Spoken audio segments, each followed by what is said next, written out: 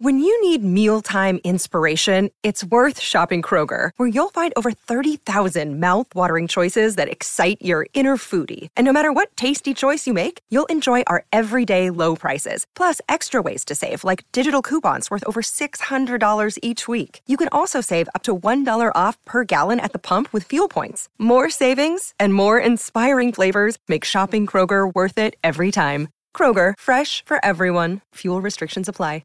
Another day is here, and you're ready for it. What to wear? Check. Breakfast, lunch, and dinner? Check. Planning for what's next and how to save for it? That's where Bank of America can help. For your financial to-dos, Bank of America has experts ready to help get you closer to your goals. Get started at one of our local financial centers or 24/7 in our mobile banking app. Find a location near you at bankofamerica.com/talktous. What would you like the power to do? Mobile banking requires downloading the app and is only available for select devices. Message and data rates may apply. Bank of America N.A., member FDIC. Kick out the jams, motherfuckers. This is Wayne Kramer from the MC5, and you're listening to Rock and Roll Archaeology. DIY and House Studios presents Deeper Digs in Rock, part of the Rock and Roll Archaeology Project. Music, culture, technology, and rock and roll. Now, on with the show. Hello, friends. Welcome to Deeper Digs in Rock, a production of Rock and Roll Archaeology. Christian Swain here, behind the mic in the San Francisco studios today. Thank you once again for joining us. In Deeper Digs, we go a little further, dig a little deeper into specific topics that tie in with rock and roll history, the music, the culture, and the technology. It's the companion show to our episodic overview of rock history, the Rock and Roll Archaeology podcast. So, everyone has been telling their friends, and we very much appreciate it. Please continue. Also, if you are so inclined, consider reviewing our podcast on iTunes or wherever you currently listen. Okay, that's it for today, so let's get right to it.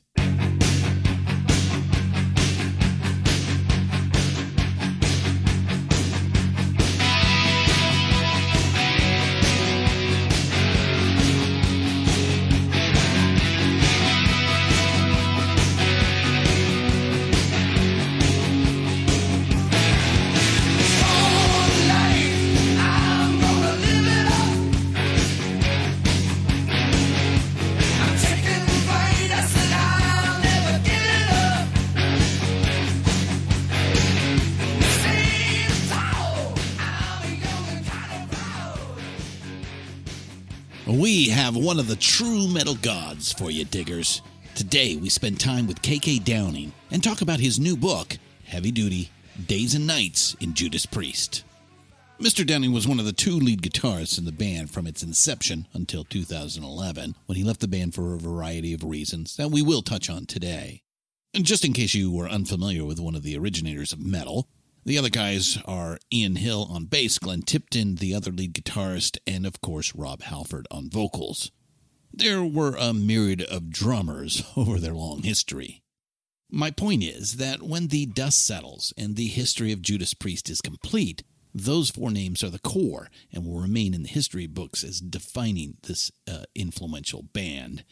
KK was at the beginning, but it doesn't look like he'll make the finish line, and the book is a lot about that. I would not call this a settling of scores or a tell-all. It's a fair description of the history of one man in a very real Dickensian rags-to-riches story. Most of the tales are good times, a lot of brotherly love and taking the rock world by storm, one step at a time. But with any family, there are nitpicks and squabbles, little molehills that over time, left unaddressed, become unassailable mountains. And of course, there is 40 years of music, lots of detail on the albums and tours. Judas Priest is a very influential band. They hail from the UK West Midlands, where industrial grit gave birth to a few early metal goth rockers. But to me, they're a great story of evolution to uniquely define themselves and make some pretty great pop songs to boot. Looking back at the inception of Priest, and their obvious roots are certainly Sabbath, Purple, and Zeppelin, but each early album continually moves to something heavier and defining all their own. Certainly, by the time they get to British Steel, where sound and vision are finally solidified, they are the poster child for what has been dubbed the new wave of heavy metal that went on to produce the dark children of thrash, speed, and death metal. Metal gods indeed. Okay, let's raise the devil horns and put the electric eye on KK Downing.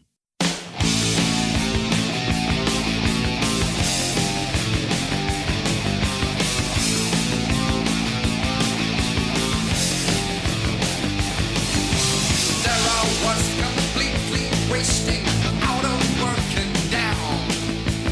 All inside, it's so frustrating as I drift from town to town. Feels though nobody cares if I let one die. So I might as well begin to put some action in my life. Breaking the law, breaking the law, breaking the law, breaking the law, breaking the law, breaking the law. Hey, welcome to Deeper Digs in Rock, KK Downing. How are you doing today? Christian, I'm absolutely great. Thank you very much. Great to speak to you. Yeah, it's really nice to talk to one of the greatest guitar players of the rock and roll era. Here's my first question. So you open your book, Heavy Duty, Days and Nights in Judas Priest, with the 1990 civil trial in Reno, Nevada, in where supposed subliminal messages in the Judas Priest songs Better By You, Better Than Me, and I believe Beyond the Realms of Death. To us, this is one of the most significant moments in rock and roll when it comes to backlash, or more correctly, what we call moral panic. So my question is, would you consider this perhaps the most surreal moment in your life? Well, I think it was very, very important, as you say, Christian. The book starts off really, with that particular topic, and I have been asked why the book started with that. And as you quite rightly say, I think not just for myself or for the band, but for our genre of music, that was pretty much under a fierce attack, really, at that point, in different places in the world. And it had been for a while. I mean, like the PMRC a few years earlier. I think you guys were fingered in the Congressional Wives period as well. Mm-hmm. I think exactly, because I mean, even though it was kind of ridiculous as we thought it was, I mean, it did end up actually in a court of law, for 4 whole weeks, and it was quite, a time in our lives, and like I say, it could have been life-changing for myself, the band, and for our music, and obviously for a lot of fans out there if things had have gone a different way, So, yeah. So it was very, very important for everyone. I think everyone out there listening would agree, really, that something had to happen to extinguish this flame that was, seemingly tracking us guys down, but obviously the end result was mostly, result. let's face it, mostly religious zealots in this country. I don't think you experienced this outside of the United States. No, not so much. No, definitely, because I can remember, for example, in the early 70s, I mean, when we would, in the 70s, we would be out there with bands like Kiss, for example, on tour, and we would go through certain regions, and there would be, people outside protesting and stuff like that. But other areas, it was great. It was just full of fans, But you go through certain areas, so we went through that. But we weren't the only band to experience that. But well, you were the only band to be sued. Well, yeah. For which again, what as you bring up in the book, what were they going to actually charge you? Now, this was a civil suit, but in the end, what would they charge you guys? Murder or something? It was just ridiculous. But I actually can't answer that question. I don't think they actually ever said. I think that's why we were all as nervous as we were. Really, we thought, what is going to happen here? I mean, I really don't know. You give a great contrast between driving up to the courthouse with a large group of Priest fans waiting outside to cheer you on, and then walking into a serious court environment after the door closes. But I have to know, did you guys really fear this would result in a guilty verdict? Well, like I say, it was a worst nightmare thinking about it. But, it just goes to show you that people can make an argument or a case out of nothing, really, But it was just a bizarre experience. I'm glad we came through. It was very important, as I say, not just for myself, but for all and sundry, really. That thing was quashed, and as far as I know, hasn't reared its ugly head again since. No, it pretty much died out with that, and maybe some other targets were picked. But I don't think we've seen quite an example of a backlash and moral panic like we did at that point. So have you ever seen the documentary Dream Deceivers? And I don't blame you if you hadn't. It's very tough to watch. Obviously, it wasn't Judas Priest's music, backmasked or whatever you want to say, caused the kids to do this horrible action. But have you thought about what maybe caused those kids to do such a horrible thing to themselves? Yeah, I think, like I say, I can relate, because obviously in the book it does kind of it's quite explicit really about my upbringing and from a working class background, and it was tough for me as a kid, and it was a very kind of disconnected kind of. So you could relate with two kids. Yeah, and you can kind of see. I mean, the one guy's parents had got 5 divorces between them, and stuff like that, and you can see that they went through a similar sort of things. Those youngsters, it was an abundance of drugs and alcohol and different things, and it was just a very a disconnected family situation for those young guys, and they too. And that's kind of what I kind of like about the book, is the fact that I was that teenager, really, that was kind of not knowing where I was going or what I was doing. But I found salvation through the avenue of music, and but not everyone's been able to find a salvation like I did, and so obviously the book kind of goes through that. I kind of morphed from this teenage kind of delinquent kind of guy that's got nothing going for him, but and then I get to be in one of the greatest bands in the world, and so it's amazing what can happen if you try hard and you find something that you really do want to do and just stick at it. So I guess there's some pretty cool messages good lesson in that. There. Yeah, I see that. Yeah. And as you said, getting to the band wasn't easy. You had a pretty rough go of it growing up in West Bromwich, which is just north of Birmingham for our listeners.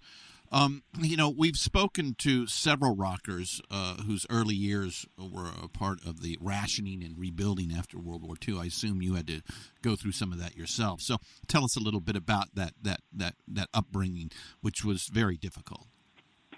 Yeah, it was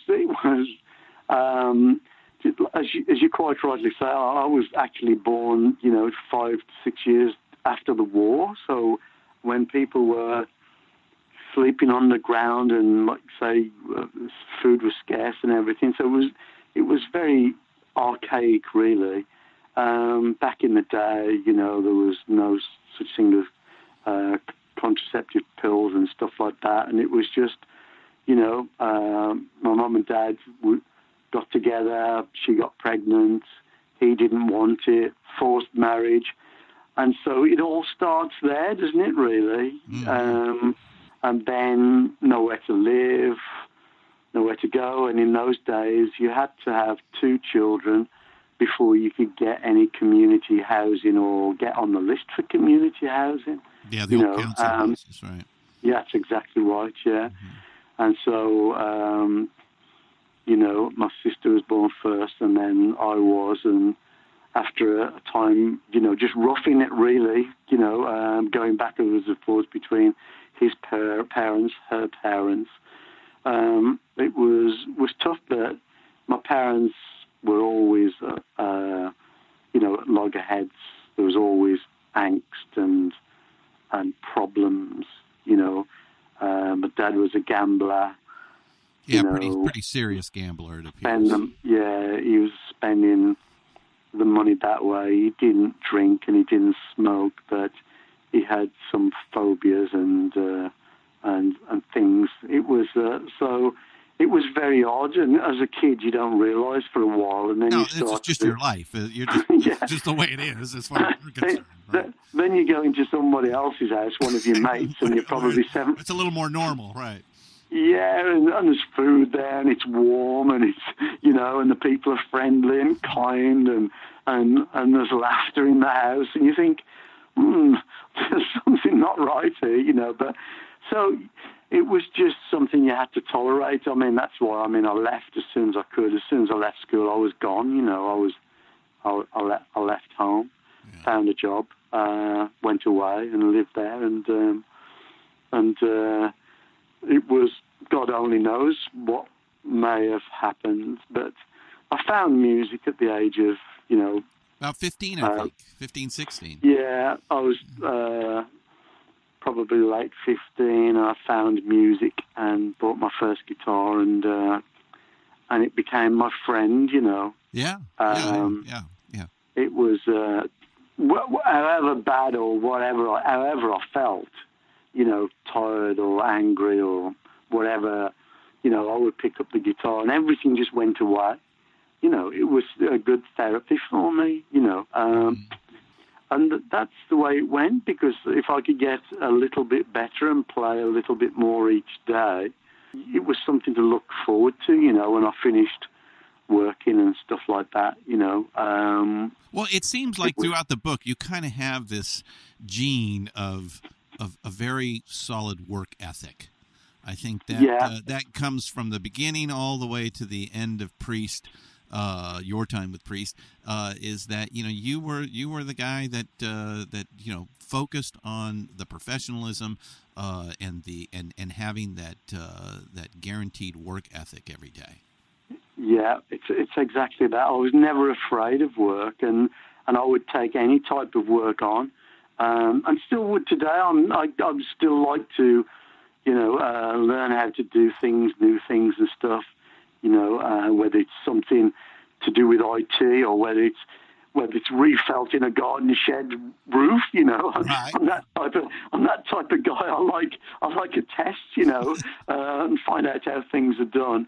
But how about writing a book? I mean, here's a new experience for you. Well, yeah, that has been an experience for sure, because I didn't know exactly what I was doing or how things were done, but I was kind of interested in documenting my the experiences and trials and tribulations, well, it's the richest story, that's for sure. Yeah, it is that for sure. I still didn't have a car. My first old banger, as we say, I was 27 years old when I first had a driving license. Oh, really? Yeah. Wow. Well, at least in the UK, you got a little bit of a transportation system you can rely on. So. Yeah, it wasn't bad. I had my bicycle, and there was plenty of buses, but 27 old. It's pretty old to get. It's pretty old to get a car, especially your first old bang. £50. Right. and it's pretty rotten. But and then by the time I'm kind of 31. I've got a Rolls Royce, and don't ask me how it happened. But... No, I am going to ask you how it happened. But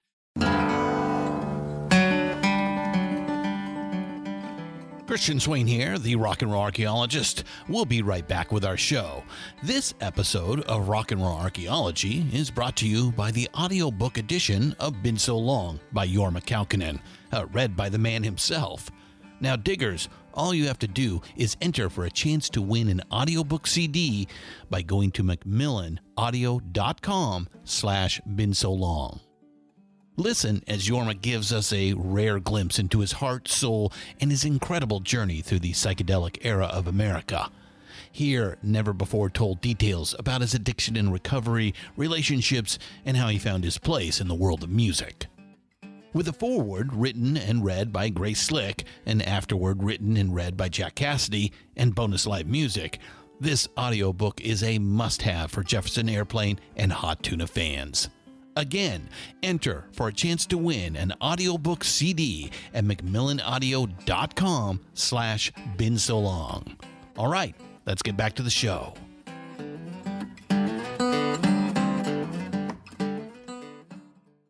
But how did the book come together? As a youngster, did you ever think about being a published author? No, never. No. I'd been approached many times over the years, but I was never interested. I was always concentrating on the music thing, and then one day early last year, someone, Mark Eglinton, the writer, who had just done Rex Brown from Pantera, did his book. And, of course, Mark, being in the UK, made it quite convenient. So I just said yes, and we got stuck in and did it. Yeah, I think it came out really great. All right, so tell me about, and we just touched on this a little bit, but I think your first big musical experience around the time you're 15 is hearing Barry McGuire's Eve of Destruction. Mm-hmm. And why was it that song that really spoke to you as opposed to, maybe the Beatles a few years earlier or something like that? But I think it seemed like I was kind of a bit of a strange kid, really, because the thing is that I'm there in around about 1964 or something like that, and my sisters are listening to Elvis, Cliff Richard, as you say, the Beatles, and the world's full of pop bands. The Monkees are big, everything's going on. But the thing is, I hated the whole thing, but every now and again I would hear something without trying, and I was drawn to it, and so I was drawn to things, that were that not too many people liked, really. Although that Barry McGuire song was a big success, but there was just something about it that was dark, and something about it that was intriguing, and it was like the early Rolling Stones, the very early Stones, for example. Very early Kinks, like You Really Got Me. There's a band called The Pretty Things, a band called Them. So a little more aggression, a little more dark, or what we like to call the black hat bands. Yeah, just that darkness there. Anything that was a bit, I like bands that were ugly, not pretty guys, I didn't like the good-looking dudes, I like bands that looked, pretty, pretty rough and tough, Right. And that's what I was attracted to, really. I had this insatiable thirst for stuff that we determine now, like heavy stuff, That's what I was always kind of after, and then when Jimi Hendrix came along, and I got to see him in '67, I think it was, and So you actually got to see him a couple of times, I believe. Yeah, I did. Probably 7 or 8 times, which was really, really cool. Yeah, and he appears to be your primary influence as a guitar player. Yeah, because the thing is, it was just, he had this magic ingredient, and the first time, I swear, that I actually heard something, that is, to me, heavy metal, was Jimi Hendrix. When I saw him at Coventry Theatre, and he opened up with Foxy Lady, and then go into Purple Haze. I'm thinking, this is absolutely the most brilliant thing, and it was great. And I just sat there, and it was embedded in my mind. Yeah, it is hard for people to understand today what a huge leap Hendrix created when he came upon the scene.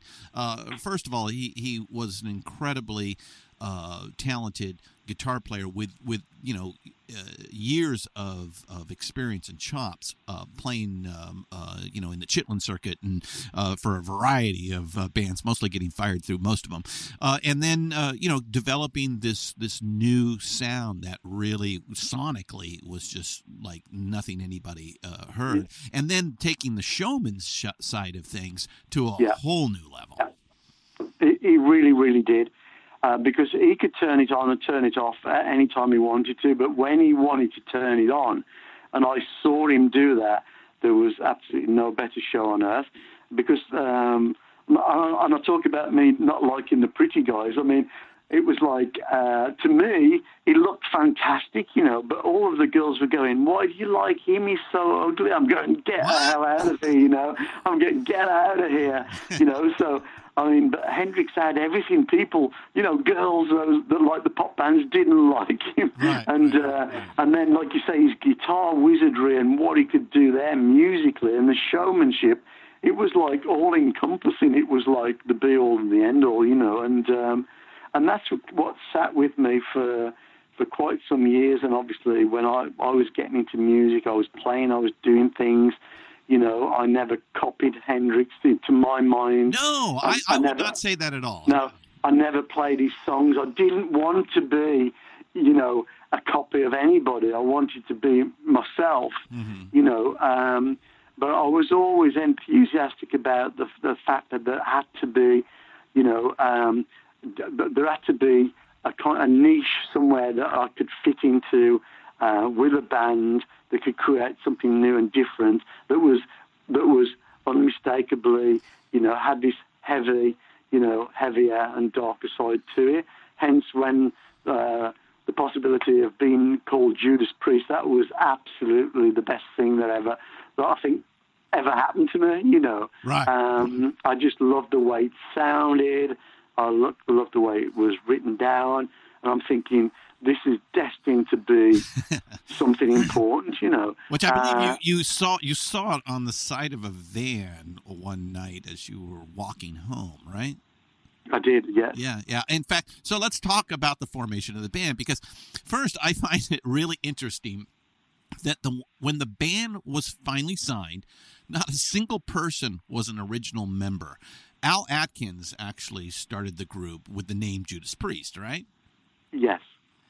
And you actually, I believe you auditioned, but you didn't get the gig, and you went on to form a different band called Frayed, right? Yeah, that's right. Al was had some other guys playing with him in a blues band called the Jug Blues Band, and unfortunately, the young guitar player, who was just 18, I think. He actually drove the van into a very, very sad and tragic story, as I say in the book, into a telephone kiosk and killed himself. I don't know whether it was, I kind of think it might have been over a girl. I'm not sure, why he would just take it upon himself to just do that, but the band was so distraught and devastated, they immediately just, never broke up completely. And then Al Atkins wanted to put a band together with a bass player and a guitar player, and they had a bass player and drummer. They were looking for a guitar player, and the band was to be called Judas Priest. And I auditioned for the band. I was only just being a complete rookie, a beginner, and but but I was enthusiastic. But they still were predominantly going down the blues route, which I wasn't doing. I was playing all of these long improvised solos, and stuff like that. And so I didn't get the gig. And then that Judas Priest did formulate. They found a guitar player, but it didn't last very long, maybe 6 months or a year.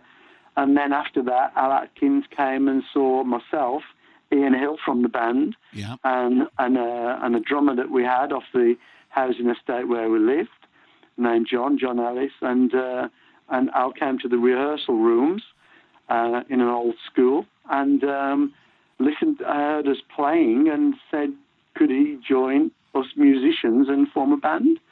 And straight away, obviously, I looked up to Al. He was older and had more experience. I said yes straight away. So we went up the pub, celebrated the new band, and said, okay, what should we call the band? And I'm thinking, it's going to be Judas Priest. It's going to be Judas Priest. And I'm going, I don't know. What about this and what about that? And then you didn't want to show your cards right away. Oh. No, exactly. You know what? Well, why don't we just go with Judas Priest? That's not bad. Give it to somebody else's idea. Right. I was terrified. I wanted Al to think it was his idea, to call it that. I was terrified. He would say, no, I'm not using that. I'm going, not that one again. Right. We've got to have that. Got to have it, And obviously we went through some changes over the years. Did fantastically well. It was always good, as a four-piece. And then I found Rob. Yeah, but by 71, you guys are a working band. And I think it might be fair to say something else happens that really opened some doors for you guys, and that is working with Tony Iommi's management company, IMA. It's interesting because where you guys end up is very traceable to the Black Sabbath branch of rock and roll, wouldn't you say? Yeah. Yes. Eventually. I mean, Tony.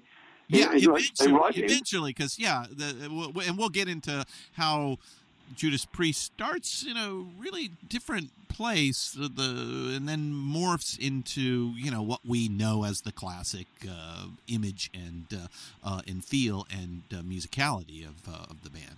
Yes, it was being managed by a company that was owned by Tony Iommi. That was quite something, really, but. So you must have felt you were getting close, although I believe you never really met Iommi at that time. No. You must have felt like this was happening, that you guys were getting gigs, you were starting to play around, certainly in the Midlands area, and things were picking up, huh? Yeah, but it was still tough financially because the booking agent, Tony's booking, his agency did get us some gigs, but it was pretty tough to keep going. Al had a wife and a child, and it was tough for him. So, he bailed out, and so did Chris, our drummer at the time, which just left me and Ian. But then we quickly found Rob, and then put together a four-piece, and I was really happy because Rob had such a vocal range that it was absolutely everything that I could dream of, really. It couldn't have been any better. And I was convinced that we were really going to go places. And we did as a four-piece. We managed to get a record contract as a four-piece. We did quite a lot of gigs. We went to Norway and Denmark and Germany and did really quite well. The only thing is the record company, which was a small company, they were saying things, too many bands have got the same lineup, Led Zeppelin, Black Sabbath, Free, a lot of bands have got the same lineup. Will you have a sax player or a keyboard player? And I'm going, no way in hell. This is a heavy outfit here, dude. Heavy sax, right. But I thought that, I said, no, and I'm thinking we're going to lose this contract here, what can I do to, And then I said, well, I'd be in agreement to have another guitar player because I had lots of ideas. Not too many bands around with two lead guitar players. So it just happened that Glenn had just parted ways with his outfit. They just disbanded. and he became available. But the idea to have two lead guitar players in the band was great, because bands then, they had a lead player, but they would always have a rhythm player. And my idea was obviously two lead players could whip things up into Thin Lizzy at that time, right? Didn't they kind of that sort of thing? Yeah, but there was kind of Thin Lizzy. Well, I think they came a bit later, did they? Did they? Well, no, I'm lying. I'm telling lies. Thin Lizzy were around, but they were a three-piece when they had Whiskey in a Jar and everything like that, because we actually played a couple of gigs with Thin Lizzy. With the original lineup, which was just a three-piece. The guitar player's name was Eric Bell. Yeah. They were just a three-piece, yeah. So they were around, but there was Wishbone Ash were around, but everything was kind of a little bit more kind of melodic and not heavy. My idea was heaviness, and when we played live, that's what we would to try to portray, and that's what we did. And you brought Glenn Tipton in about 1974, right? I don't want to spoil too much of it, but it seems that you and Glenn musically were very tight, but not so much personally. Yeah, well, we had a working relationship, and like I say, we had many, many good years, but just like any relationship, whether it's man or wife or whether it's a company or whatever, and let's face it, being in a band is like being married to 4 other people. Well, myself and Glenn would spend more time together than we did with our girlfriends, or Glenn did with his wife. We were a married couple, really. So, I'm sure it worked both ways. I would probably do things that would get on Glenn's nerves and vice versa. It was one of those things, but it was really quite competitive in a way as well. Yeah. But and it went on, and then later years, Glenn found a counterpart in Jane, who worked for the management company, seemed to strike up a relationship with her, and then I didn't feel it was quite one-on-one or a square playing field after a while. It became a threesome, right. And those never work out. So. I was up against it and kind of said, "Come on, Ian, come on, Rob," bit of support. But like I say, I still have an immense amount of respect and always will. Even after death, for my bandmates. We fought a lot of hard battles together. Yes. In the trenches, and we came through. And didn't we do well? So Rob gave you your name, KK. How did that come about? Well, in actual fact, it was, and I tell about this in the book. There was a guy named David Cork, and his nickname was Corky, and he was an odd-looking guy, but a good guy who went to school with. He used to get us gigs from a telephone box. This is when we couldn't. This is before we weren't. I suppose, good That's enough right. to have The transatlantic recording stars, Judas Priest. Yes. Yeah. He would say, "Yeah, I've got this band, Transatlantic Records." And I think it sounds like a record company, but there's no such company. But anyway, guys in the club would book. They thought they were booking a pop band, and we turn up. So this guy Corky did a lot of things, and we owe him for that, really. But he would come out on the road with us, and we had an awful lot of fun and good times, and it went on from there. So but that's how we used to get out. Your name? He gave you the KK? Yes, he did. He said, "All you guys, you need an identity," So. Yes. And he had some photographs printed up, and underneath, and he gave me mine. He came to Rob's mom and dad's house the one day, and he gave me mine, and it said KK Downing on it. And I'm thinking, oh, that's pretty cool. That's pretty cool. So, and that's how it happened, and I don't know whether I should tell you what he put on Rob's, but I probably can because it's the way of the world now. But the Queen. Yeah, yes. Rob the Queen of Halford, and we loved it, and we're all loving it, But we had to hide it at the moment from Rob's mom and dad, I think. But But Rob was always very cool about it, you know, and everything. And we were, you know, everything was good. But it was obvious that Corky, the idea Corky had for me was a good idea, but for the idea he had for Rob wasn't such a good idea, you know. Right. And then, lo and behold, the band Queen appears. So who's to say what's right or what's wrong? Who knows? Yeah. yeah. Maybe he could have gotten away with it. It was right at that period. I think the mid '70s. Sexuality is decriminalized in the UK. And again, you guys in the UK have much less of a issue with it than the Americans did, especially at the time. So. Yeah, it wasn't a thing in the UK, really. You know, any part of the UK, all of that was gladly died off.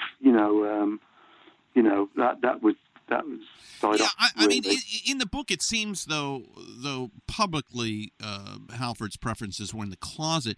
You guys all knew and didn't care. All that mattered and all that should matter is that he is a fucking great singer, right? Absolutely.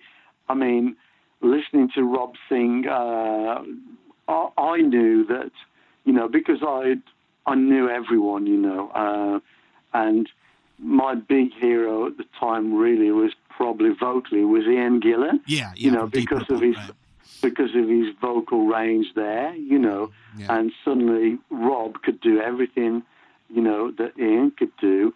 And there was only one direction we could go with Rob in the band, you know, and that was up. All we had to do was supply him with the material and the songs and keep being prolific, you know, and still to this day, you know, Rob still goes out there every single night, and I know it's incredible what he delivers up.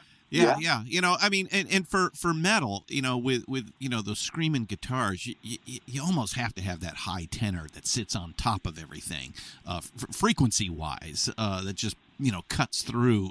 Especially now, 2 lead guitar players here in this particular band. So the first studio experience is kind of difficult. You feel Rock-A-Rolla didn't capture the sound of Priest live, right? Definitely not. No. No, it didn't, because we would play live, and you can imagine some of those riffs, you know, Never Satisfied and all of that stuff. It was so heavy, you know, when we played live. And it did when we were recording it. It just got lost, dare I say, somewhere in the mix and in the cut. And then we got the record home, and we were pretty devastated that it didn't sound like we'd been listening to, you know, for the last month or so. So we were pretty disappointed with that, but it did get remixed later on by the wonderful, talented producer Chris Tangaridis, rest in peace, and so it turned out pretty good in the end. Yeah, and then Sad Wings of Destiny, and then Sin After Sin, and I believe Deep Purple bassist Roger Glover produced and certainly helped out with that, right? He did, yes, correct. Yeah, and then out of that comes Diamonds and Rust, and I know a lot of people don't know that is a Joan Baez song. Correct. And then by the mid-'70s, you guys are looking up. Everything's looking up for the band. You're now major label, big-time management. You still look like 5 blokes from the 5 cool bands in Britain at the time. A little Slade, a little Bowie, a little UFO. I've seen that Old Grey Whistle Test episode where looks a little more Zeppelin than classic Judas Priest. And you're actually the guy that is responsible for changing the image, or more importantly, giving Judas Priest the iconic image that, you know, it became, you know, synonymous with heavy metalers in the 1980s. Yeah, I think it was, as I say, ever since I first saw Hendrix with all that flamboyancy and that and all of that and everything that was in my mind, and I suddenly made this literally overnight decision that this is not the way I need to be looking, you know. I like it, but it's not going. It's not working. With the name of the band and the music, and then suddenly, I suddenly changed really into everything that was, leather and studs as much as I could possibly get really, in about 1976, I think, and I just wondered that if I donned that look, if the rest of the band would take to it, over a period of time. And as I say in the book, I spoke to Rob about maybe going to London and getting some clothes made, and we did. We went down to this establishment run by a couple of gay guys and called Mr. S, and Rob had some leather stuff made as well, and he loved it. And that's how it all started, and then quite quickly we took on the image full, and by the time British Steel was born, everything was ready to go, and heavy metal was truly consolidated through Judas Priest at that point. And I do go into some detail about that in the book. Mm-hmm. And that was my happiest moment, really, because everything came together, really, on that with that record. Yeah, let's talk about British Steel. This is the moment Judas Priest becomes legendary, certainly here in the States. I know you guys have been working now for about 5 years as a recording artist at this point. And each successive record gets a little better. I think you get a little bit more production values. You're obviously learning to use the studio, and the songwriting's getting tighter. And that's, I think that's what I hear. I mean, Living After Midnight, Breaking the Law, Metal Gods United. They're these well-crafted pop songs, the songwriting with serious hooks everywhere, all ready for big-time radio play. So was that the plan going in? No, not at all. It really wasn't. We did the album very, very quickly, but we did write in the studio. You recorded at Startling in Tittenhurst Park, correct. Right? Famously Correct. Owned by two Beatles. Yeah, yes, true. So maybe their pop sensibilities rubbed off on you guys a little then. No, I don't think so. I really don't think so. It was crazy because obviously it was John Lennon's house where they did all the white thing, painted everything white. Yeah, for Magic, right. Yeah, that's where he and Yoko lived. But John sold it on to Ringo. Ringo owned it. And we went down in the cellars, on one occasion. It was just full of Beatles memorabilia, gold singles and stuff like that. And we just didn't take any notice at all, Anyone else would have gone. I mean, today, come on, that's like a treasure trove. Yeah, I know. It would end up at the British Museum or something like that. I think about it now because it was all abandoned, all of this stuff down in the cellars, and none of us. We just closed the door and left it there. We were just, wasn't interested at all. Probably worth a fortune now, but. Yeah, so we did that, and, I have to give us all credit, and Glenn a lot of credit, really, for he would stay up quite a lot of the night, really, banging that guitar out, keeping everybody awake, to the point where inevitably we would have to get out of bed and jump down and jump in, and continue the writing session, So it was good times. Let me bring up two bands of note that you toured with, and because they come up in the book, and they're kind of your relationship with them seems to be diametrically opposed, and that's AC/DC and Iron Maiden. One was a great relationship, and the other not so much, right? Yes. Yes. Who knows? Yeah, we did the Highway to Hell tour with AC/DC. In actual fact, sadly, it was Bon's. With Bon Scott's last tour, right? Yeah.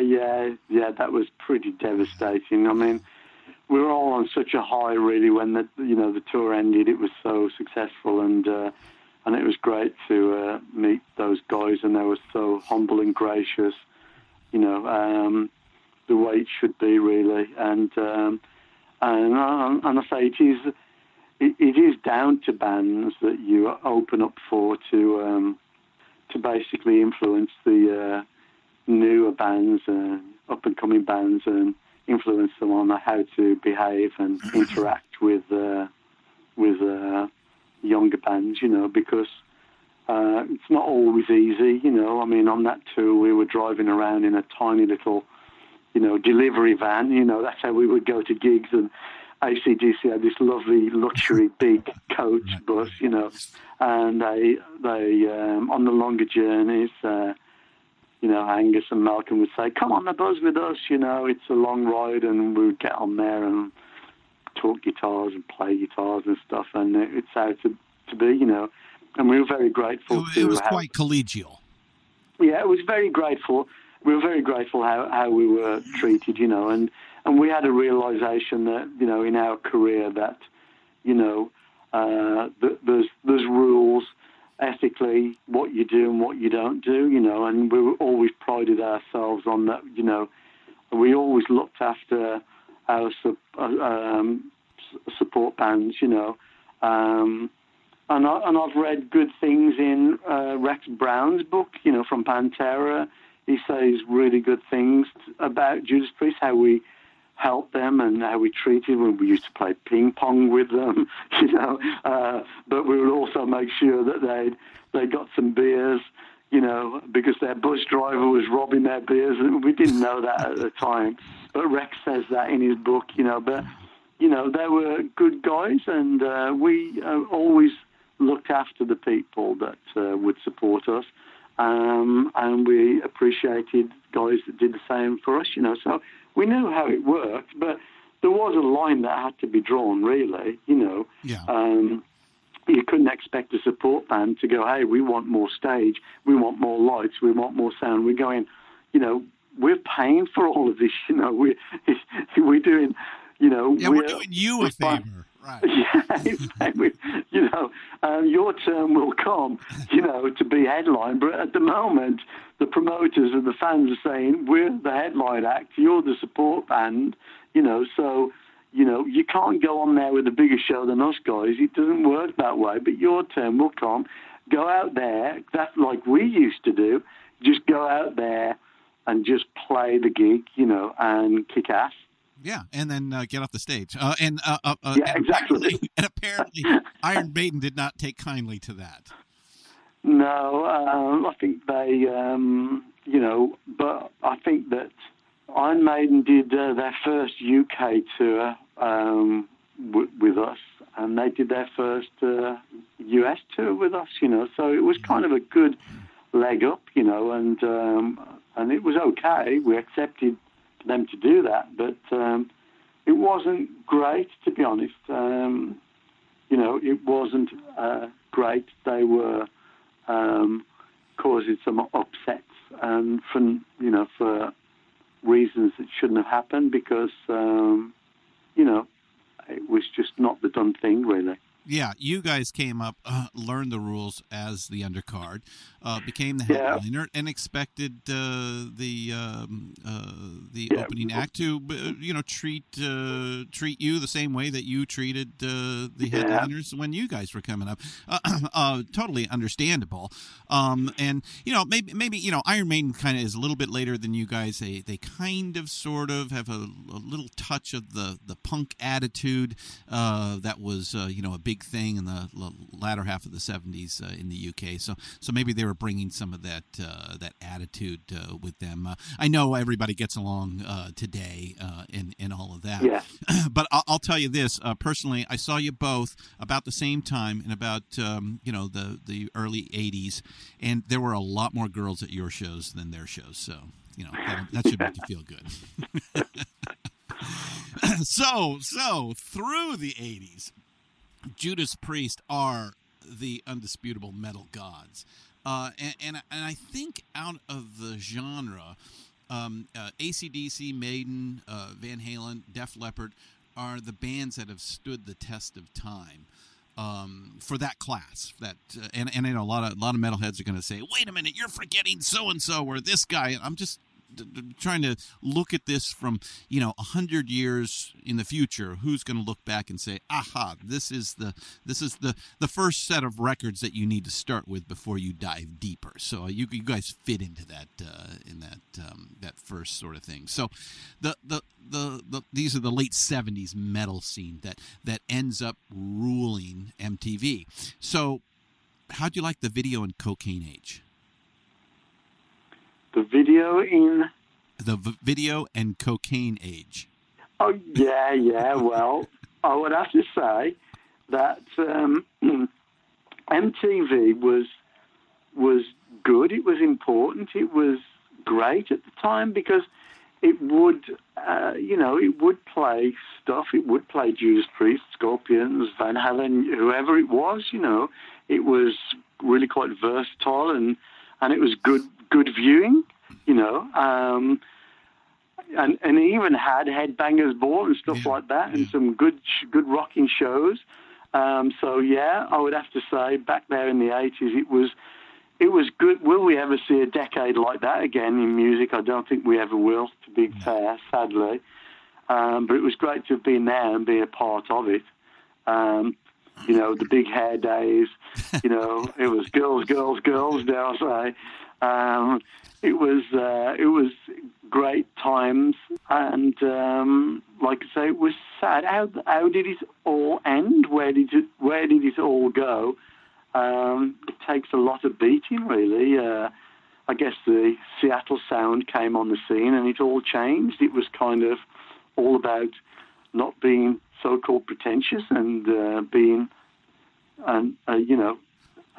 some sort of authenticity, or back to kind of like the old singer-songwriter, but with electric guitars now, maybe something like that. But so the 80s were great for you guys. Point of Entry, Screaming for a Vengeance, Defenders of the Faith, Turbo, Ram It Down, and Painkiller. And each builds on the last, even adding synths, which are everywhere by then. But then the 90s happened, as we're talking about here. And we spoke about one drastic event to hit you guys, and that was the trial in Reno. And then in 94, Rob Halford leaves. And as we just talked about, the tastes in music changed drastically. The Seattle scene changes everything. So how did you guys cope with all that change? I mean, this all happens to you very quickly in the matter of a couple of years. And in fact, I think Rob decided to leave, but it wasn't announced for a couple of years. So this all happens like in about a 2-year period, right? Yeah. I guess, strangely enough, throughout our careers, we were always in jeopardy here and there. Really, the punk and new wave, that was tough to ride that storm out. Yeah, you had ridden that out, but of course, you guys were youngsters still coming up in the scene, and there was this offshoot that remained vibrant and was growing, as we've discussed. Yeah. It was, the 90s was the change of everything, really. You started to see bands like Pantera, Megadeth, lots of bands coming through with harder hitting stuff, Mm-hmm. In particular, Pantera became really Metallica, Pantera, Slayer, all of Megadeth, that. are taking metal to a different area. Yeah, that's right, and that seemed to be what a lot of the younger fans wanted. Then you got bands like Fear Factory coming along and all that. And Swedish death metal. Yeah, and all of that, and then you've where actual murders occur. I was just getting ready to digest thrash metal, the Metallica style. When next thing you know, it's death metal, this metal, that metal. There's that many metals around; it's hard to keep count.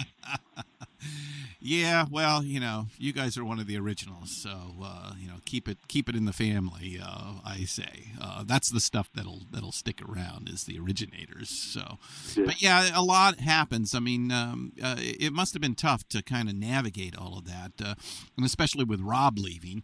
Who you recognized very early on that this guy was somebody to keep around. And it served you well. But then you pick up Tim Ripper Owens from an actual Judas Priest tribute band. So my first question is, how much royalties did you guys get off that Mark Wahlberg film, Rockstar? Can't remember getting any, to be fair. You should have, because it's like your story, right? Yeah, originally they wanted us involved and all of that, but that didn't come about. So I think they revamped everything to create something fairly bespoke and cut us out of the deal. But Have you seen? I'm sure you've seen it, right? Yeah, I think I did. I did see some of it. Yeah. Well, we have another show called Real Rock, and we skewered it pretty heavily. Let's face it, there is a passing resemblance to Priest, and I'd say there is also in Spinal Tap as well. Yeah, well, yeah, exactly. I'll say, it's a fine line, to where Spinal Tap creeps in when you do these type of movies and projects. It's difficult, It's difficult when they do things like that, I mean, I saw some of the Def Leppard movie. That was kind of a bit strange, obviously, knowing those guys like I do. Yeah. In fact, so let's talk a little golf. First of all, what's your handicap? Oh, I don't know. You don't know? Do you not live on a golf course? No, these days probably around about 10, 12, maybe, something like that, maybe. Yeah. Depends on the day. All right. You'll keep it to yourself. Okay, all right. So that means there must be money involved when you play. Yeah, well, yes, of course. So I believe it's Def Leppard that's responsible for both you and Glenn getting serious about it, right? Yeah, those guys were on tour with us, and, we kind of made a bar lounge challenge to each other to play tennis and golf the next day, and that's what we did, and I had a lot of fun doing it. Of course, Joe and Sav, the bass player, they kicked our butts, and because they're pretty good at it all. But yeah, so but a lot of people play now. I think a lot of people find that when you're traveling around the world, especially in America as well, you get to Florida, Arizona, or virtually anywhere. There's so many beautiful places to go and visit, and if you stay in the hotel room and you just prop up the bar and it's not good, it's good to get out, and do something really. Yeah. So myself and Glenn, we were always like tennis, fishing, we would always be doing something really. On your off time, yeah. And that's good. Yeah. That's very healthy, and that probably helped keep the band together for 50+ years. As opposed to somebody falling off the deep end and passing on into oblivion. So good for you guys. Now I find it interesting that you toured with Alice Cooper. But it didn't go well, and I think he was opening for you for most of it. And this is after Alice is a legend, so I can see where that's a little difficult. But I mean, Alice is a huge golf fanatic. I'm surprised you guys didn't get on together on that. Yeah, no, I think Glenn played with Alice, but he likes to play very early in the morning. Not my cup of tea, really. Okay. Golf's a difficult game when you're awake, let alone when you're asleep. But, yes, it is a mental game. Yes. Yeah. Alice is absolutely a legend. Obviously, he was big everywhere. I know we played a couple of dates with him in the 70s. Big shows. Oh, you guys opened for him? Yes. And then we played that Operation Rock and Roll thing, and I think Alice, he closed 2 of the shows, his hometown and one other, but we closed all the other shows. But you know, as you say, not a lot of golf. Not a lot of golf there. So not a lot of golf. I very much look forward to playing with him one day. That would be cool. So is there an ultimate favorite moment during your 40-plus years in Judas Priest? One moment that just keeps coming back in nostalgia for yourself? I don't think so. I mean, there's gig highlights, obviously, playing with Zeppelin at Oakland Coliseum for 2 shows. Right, yeah. That was great. Mm-hmm. But there was the most wonderful all-time festival, I think the U.S. festival, the US festival. Yeah. San Bernardino, that was stunning. I saw you there. Yeah, and needless to say, the Live Aid, that was a magical time. Yeah, those were in Philadelphia on the. Yeah, to be a part of that, you know. Mm-hmm. There's been many good gigs, but those 3 jump right ahead into my memory banks. There's been very special moments. Yeah. So Ozfest in 2004, where Rob makes his return, the classic lineup comes back. Was that kind of like as much of a highlight? It sounds like some of that 80s magic returned. Yeah, it was good. That was a thrill to do that. You know, we really that was probably one of the things. It was because. In fact, I think it was the year before that, Sharon called up and said, well, when's Halford coming back? We've got some gigs he needs to do, you know. and she made a good offer for us. And it didn't quite happen the first time, I don't think. But the next time she made the offer, I said to Rob, you know, that this offer was on the table and it would be a really cool thing for us to do, you know. By that time, we'd done a couple of albums with Ripper, and who's an absolute wonderful guy and a great singer too. We all know that. Mm-hmm. You know, he's an absolute treasure. But, you know, it got to be a pain. We would come off stage and fans would still say, after playing, we would go out there and play a great gig with Ripper, and Ripper was incredible, you know, and the fans would still say, hey, KK, when's Rob coming back? You know, hey, man, is Rob coming back? You know, it was kind of, you know, and I think that Tim will accept really that, you know, there is a voice to a band, isn't there, really? Freddie Mercury to Queen, Mick Jagger to the Stones, Bruce to Iron Maiden, you know, there is a voice to predominantly most bands. People would argue the Van Halen story, you know. Or AC/DC. I mean, or AC/DC. Well, Johnson's a great singer.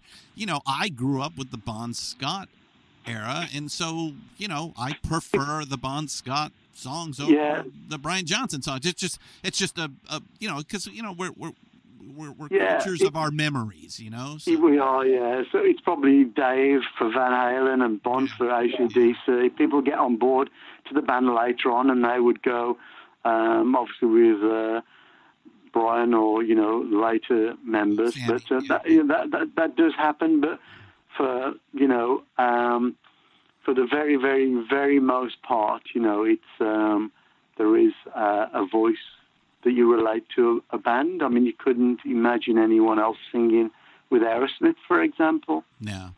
You know, so it goes on, and it's kind of undeniable. It's historic. People want the original voice, and kind of that's what happened. So Rob and myself had a chat, and we had to, and kind of thought that it was the best thing to do, and it was just a case of getting Glenn back on board, and that happened. So it went on from there. Yeah, and you guys returned. So we all have Sharon Osbourne to thank for getting that back together. And then in 2011, You leave the band. I think is it actually Christmas 2010? There's a BBC documentary on metal, which is pretty disturbing for you. Is that? Now, of course, things like this are something there's not an epiphany. It's a build of years of concern or unhappiness that causes someone to say, I need to make a change. But I think this documentary had something to do with it as well. Yeah, it was that. Obviously, the guys wanted me to do an EP. That was, just not a good idea, and I was really unhappy with that, Yeah, after the double album Nostradamus, right? Yeah, after the epic Nostradamus, to do an EP, I wasn't happy with that because Rob had just released, in the 12 months before, in the immediate 12 months before I left, Rob had released 2 albums and did a tour. So for me to do an EP was just not good. I thought that was Judas Priest is not an EP band, Mm-hmm. And that was kind of the last straw. There was a BBC documentary about the origins of heavy metal, and I wasn't in it, which annoyed me to death. Rob and Glenn was in it. But, I have to say I was there first, and when it comes to metal, I don't know how they could make that program without me, Yeah. You and Ian are the only ones that are we weren't in original it. members to start with. Yeah. It was the definitive program by the BBC, Black Sabbath obviously were in it. There was bands like Budgie, there was Diamond Head even, there was lots of bands in it, but myself and Ian should have been in that program, really. We weren't told how important a program it was going to be, really, but there you go. Yeah, so now to the public, it was presented as a retirement, but in the book you dispute that. Can you clarify for the fans that you didn't really retire, but can you explain that to us? Yeah, no, I quit. I did send in.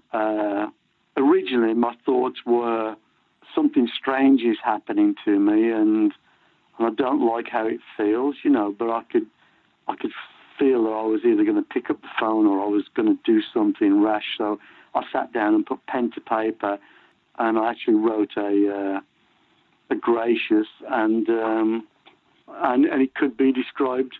And I did use the word, retirement, and I said that I was retiring from the business. And I wanted to keep the peace, not burn any bridges.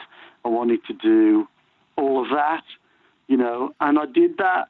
Yeah, which is your personality throughout the book. Yeah, exactly. So I was consistent with my personality. I did that. I thought that obviously I'm a part. I'm still a director of the company. I'm still involved. I still, there's still money flows through the company. Although I'm going to have to speak to these people and deal with them, and everything. Yeah. So I thought this is the way to do it. I will be out there. If somebody wants it, they can have it. Fine, it's yours. I'm going. But so I did that, and but as soon as it was announced to the press that I was out, a spark was lit, and I just went over the edge, and I sent in a second letter saying, please ignore my original leaving letter. And I sent in a second letter, and it was a bit more to the point, shall we say? Oh, the FU letter. The FU letter, right. Yeah, it was, yeah. It was, yeah. It was decades of holding things down. It was the FO letter. And that was it. But, so that was me quitting, and so I went against every grain of my normal personality, and I thought, right, that's it, and that would explain why the relationship has gone the way that it has with what's been said in the press, which makes me extremely unhappy to hear people like Ian, who was never did interviews before, saying things like, none of the fans are missing KK and stuff like that. And it was just cruel and unfair. But I did say that, I did mention that, that I'd been broken, and it was the hardest thing I ever had to do in my life was hang up the guitar from Judas Priest, and I'm sure everybody can appreciate that. But I got pushed over the edge. Yeah. Whether I regretted it or not, there was no way back, and I had to just suffer that. I just had to suffer that. But I was considering doing that tour. I was talking to Ian about it, having a change of mind and doing it. And then suddenly it was released and it was all too late and it was over and done. The electric chair had been switched on and I was expired, so it is what it is. But I don't know. Okay, time heals all wounds. I mean, I agree with that. I agree with that too. I mean, it doesn't have to be like it is. It doesn't have to be that way. No. Time passes. You guys are family. You're all family. Yeah. We all have issues with our family now and then, and sometimes we say things we regret, and sometimes you have to suck up things that somebody else says that they regret, and you just again over a period of time, you got to look back and say, wow, the good times sure outweigh the bad times, and I'm sure everybody in that band feels the same way, and especially now with Glenn. Having announced a diagnosis of Parkinson's here in the last year,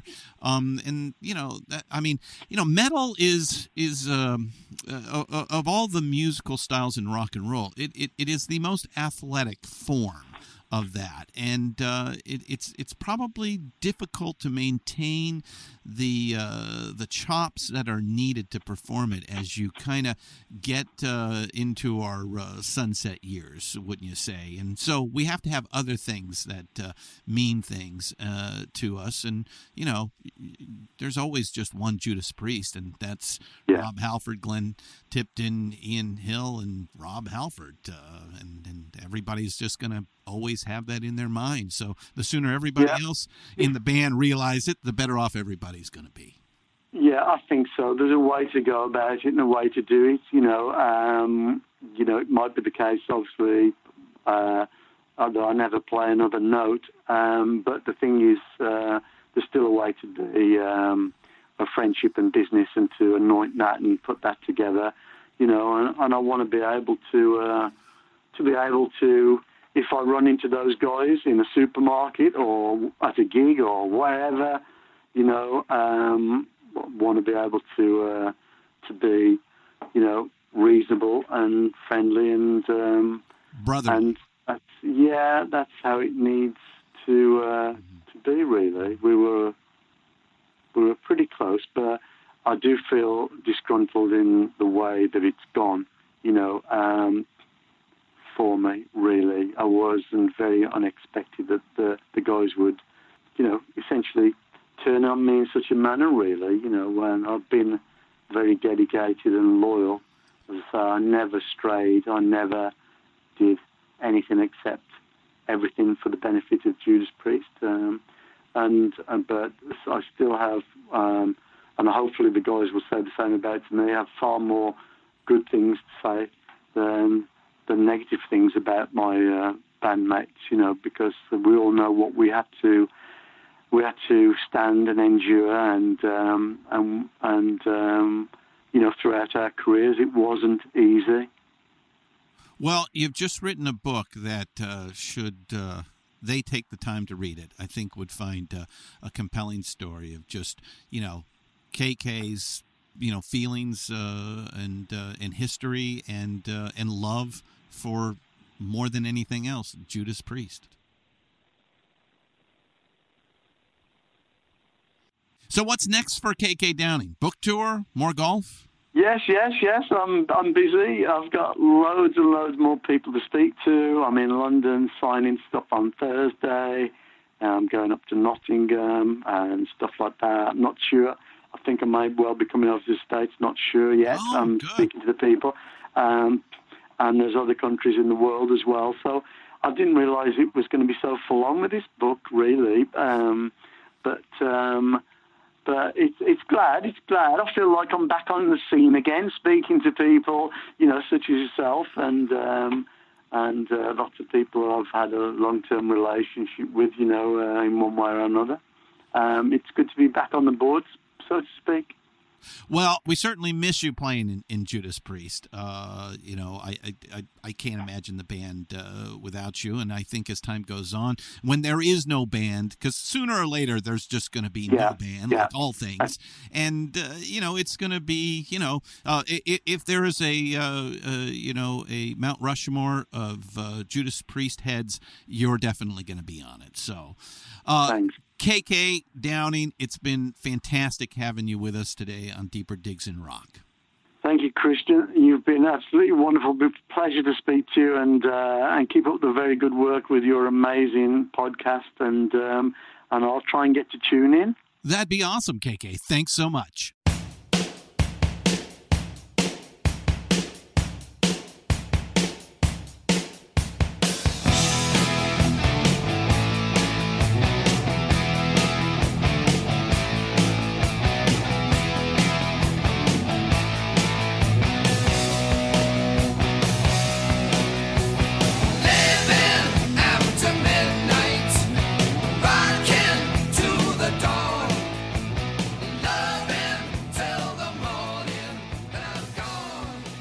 I certainly hope Rob, Glenn, and Ian do take the time to get KK's detailed perspective of his time with Judas Priest.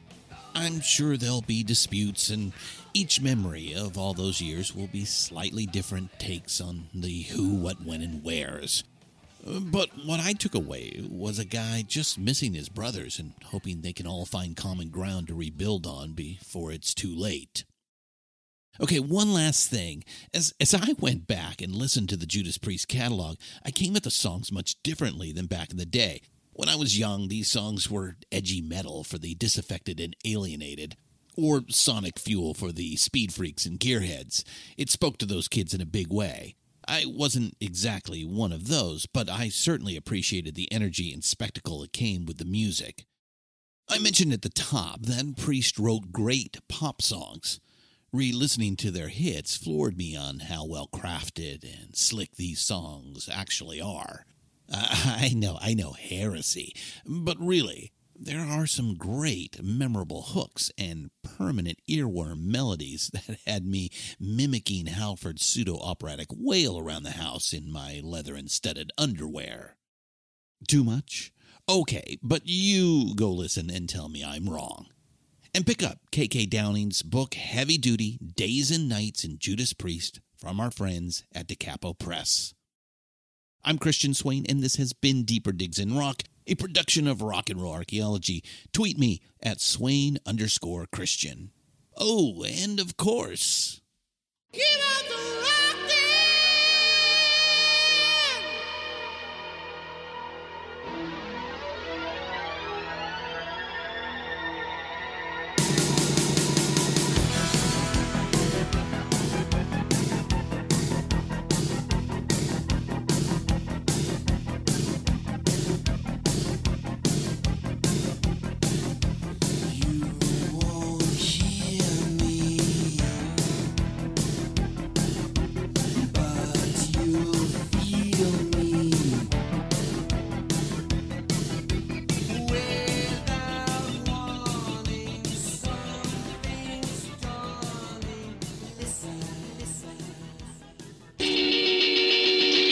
Looking for ways to help right the wrongs of social injustice?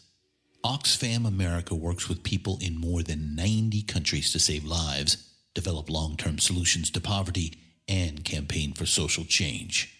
And we do it with the help of our friends in the music world. The Beatles were Oxfam supporters back in the day, so were the Stones. And through the years, musicians and music fans have helped Oxfam push hard to work for a just world without poverty. Folks like Radiohead, Coldplay, Pearl Jam, DJ Shadow, and many, many more have encouraged their fans to join the effort. you can too. Go to oxfamamerica.org to learn how you can help. Deeper Digs in Rock, produced and hosted by Christian Swain. All sound design and incidental music by Busy Signal Studios. All quotes performed by actors unless noted. Playlists can be found at iTunes, Google Play, and Spotify. Please purchase these great and important tracks. All songs, clips, and references can be found on our show notes. Please visit rnrap.com for more information.